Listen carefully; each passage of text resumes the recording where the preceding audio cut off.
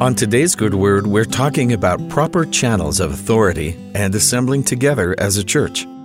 Ask a theater goer why they love the stage, and they might simply reply, "The play's the thing." This, of course, is a quote from Shakespeare's Hamlet, where the character describes how he's going to begin his revenge. But what's this thing they're talking about? Hamlet may be referring to his plan to catch his uncle in his guilt, but the word itself originally meant assembly in most Germanic languages. If Hamlet in his historic Denmark had wanted to call a group together to discuss the impending death of his father's murderer, he could have called it a thing. These examples are from early democracy in medieval Europe, a time not known for its fair government. We might view the history of Europe as a long succession of kings and queens, each trying to cut up the same space into kingdoms, but it wasn't quite so simple. The thing assemblies would gather in places like Norway and Sweden to pass judgment or even elect or refuse kings by the will of the group.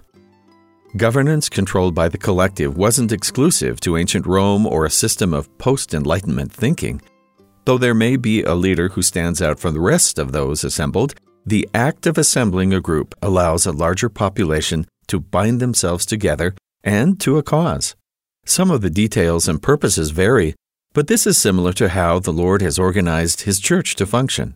God's church upon the earth is authorized to use His authority and therefore follows His structure of organization. God has always spoken through prophets, but still, God gathers His people to assemble.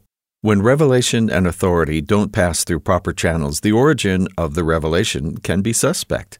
God governs His church very consistently, providing revelation to the person who's authorized to speak for the group.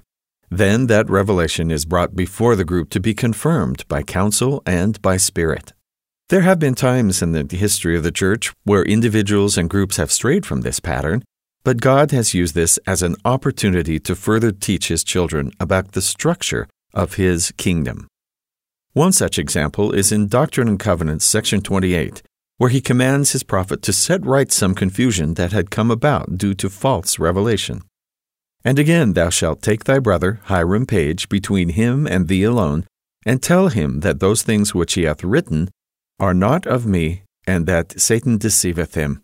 For behold, these things have not been appointed unto him, neither shall anything be appointed unto any of this church contrary to the church covenants.